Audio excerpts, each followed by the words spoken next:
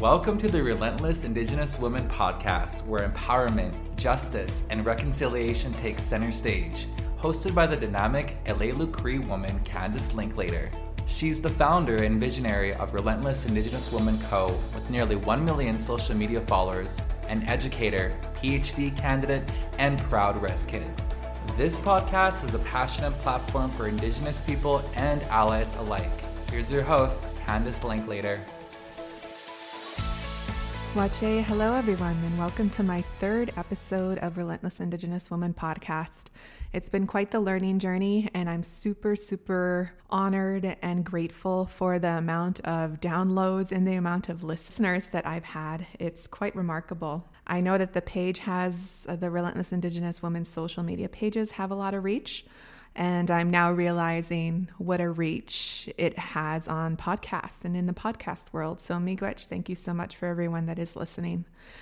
Today, I'm going to be talking about the National Day for Truth and Reconciliation, also known as Orange Shirt Day, that is on September 30th. Today, I'm going to be saying a variety of statements with no nuance. It's going to be straight to the truth, because on this journey of truth and reconciliation, it requires approaching the truth, and sometimes that can be uncomfortable. So this podcast, I'm going to be saying just very short, poignant sentences that will probably activate your reflecting, activate some possible discomfort. But as you're doing that, I really want you to pause and take a moment and ask yourself, perhaps, why does that make you uncomfortable? This is not an attack. This is an opportunity for learning. And oftentimes, most of our learning happens when we are uncomfortable or put in a position of personal accountability. And that's just how learning is, the unlearning and the learning process of reconciliation and decolonization, and any type of meaningful learning at any point in our lives. So strap yourself in and get ready for some truth. Reconciliation requires more than pretty words. National Day for Truth and Reconciliation is a call to action, not just a day off work. Reflect on your role in perpetuating systematic injustices. Solidarity means actively challenging racism wherever you encounter it. It's not enough to be non-racist. Strive to be anti-racist. Reconciliation requires personal growth and discomfort. Real solidarity is more than just social media posts. It's about meaningful actions. Unlearn the biases you've internalized over the years. Engage in uncomfortable conversations to challenge your own assumptions. Take responsibility for educating your friends and family. Amplify Indigenous voices and stories. Acknowledge that Indigenous struggles are ongoing, not just historical. Recognize that reconciliation is a lifelong commitment. Advocate for Indigenous rights and sovereignty. Confront the role of your ancestors in colonialism. Make space for Indigenous perspectives in your workplace. Recognize that reconciliation is messy and imperfect. Don't expect gratitude for doing the right thing. Be prepared to make mistakes and learn from them. Support Indigenous language revitalization efforts. Reconciliation is not about you. It's about justice. Don't deny your biases. Confront them head on. Challenge your assumptions about Indigenous people. Recognize that bias goes beyond conscious thoughts. Bias limits your ability to be an effective ally. The church played a central role in the horrors of residential schools. Don't shy away from the church's complicity in cultural genocide. Stating not all churches or they weren't real Christians absolves the church and Christians of any accountability on how they perpetuate oppression and colonialism today. The church's actions in residential schools cannot be excused or forgotten. Realize that the trauma inflicted by the church persists today. Recognize that the church benefited from Indigenous suffering.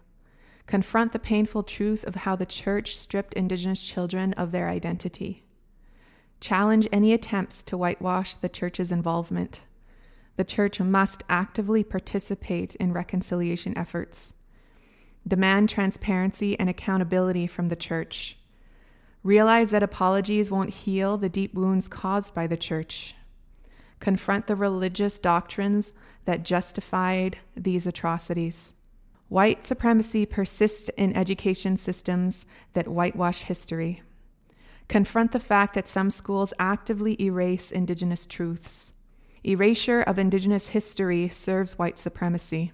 The fight against white supremacy begins in the classroom. White supremacy thrives when students are shielded from uncomfortable truths. Truthful reconciliation is an act of solidarity. True reconciliation involves honoring Two-Spirit and Indigiqueer people. The church played a pivotal role in erasing Two-Spirit and Indigiqueer identities. Erasure of Two-Spirit and Indigiqueer people continues today from the efforts of the church.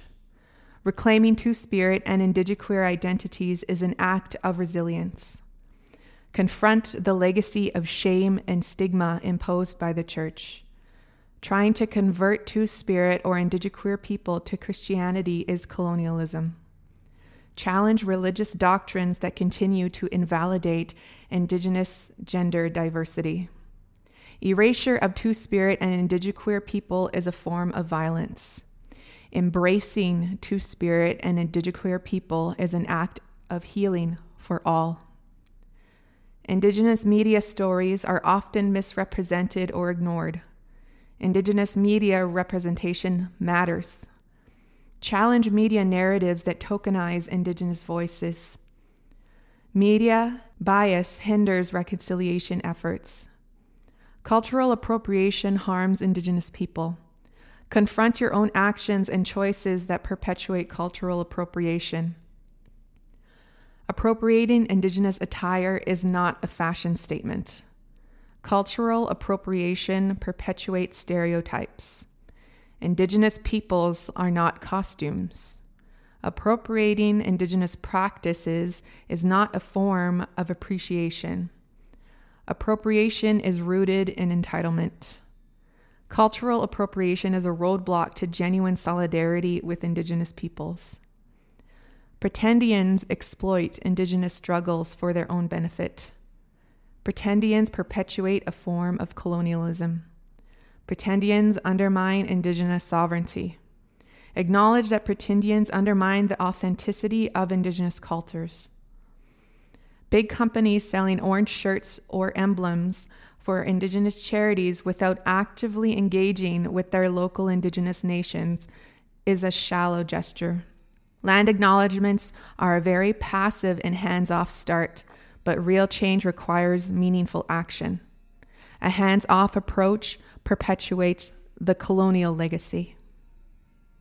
With these 75 statements that I just said, I ask that you reflect on some of these pieces. Maybe you may have to pause and restart the whole podcast to listen to some and sit with it for a moment. First off, if you're willing to do that, miigwech. I know that some of these statements may trigger some, and that may be a good thing. I know that a lot of my journey with, reconnecting with my culture and learning about my true history when it wasn't whitewashed was an eye-opener, and it was really uncomfortable. But that's just part of learning. So thank you for anybody that's willing to go there with yourself and offer that space for accountability. And I often say, whenever you're learning something that is uncomfortable and it forces you to look into yourself, your own biases or your own assumptions about a particular group of people or a particular set of beliefs or practices, that's an opportunity for you to grow. Not only as somebody that wants to walk in solidarity with Indigenous peoples, but it does offer a lot of personal growth as well. It strips the ego, essentially, when learning about these things and approaching your walk with reconciliation through compassion and understanding. To be completely honest, when I learn hard things and I notice I may have had biases in my mind or assumptions, I had to sit with myself in that and wonder, where did that come from? Why did I think that way? And sometimes we are given perspectives throughout our childhood and young adulthood, and not question it. And I think, as we grow older, I think we should question why we believe what we believe.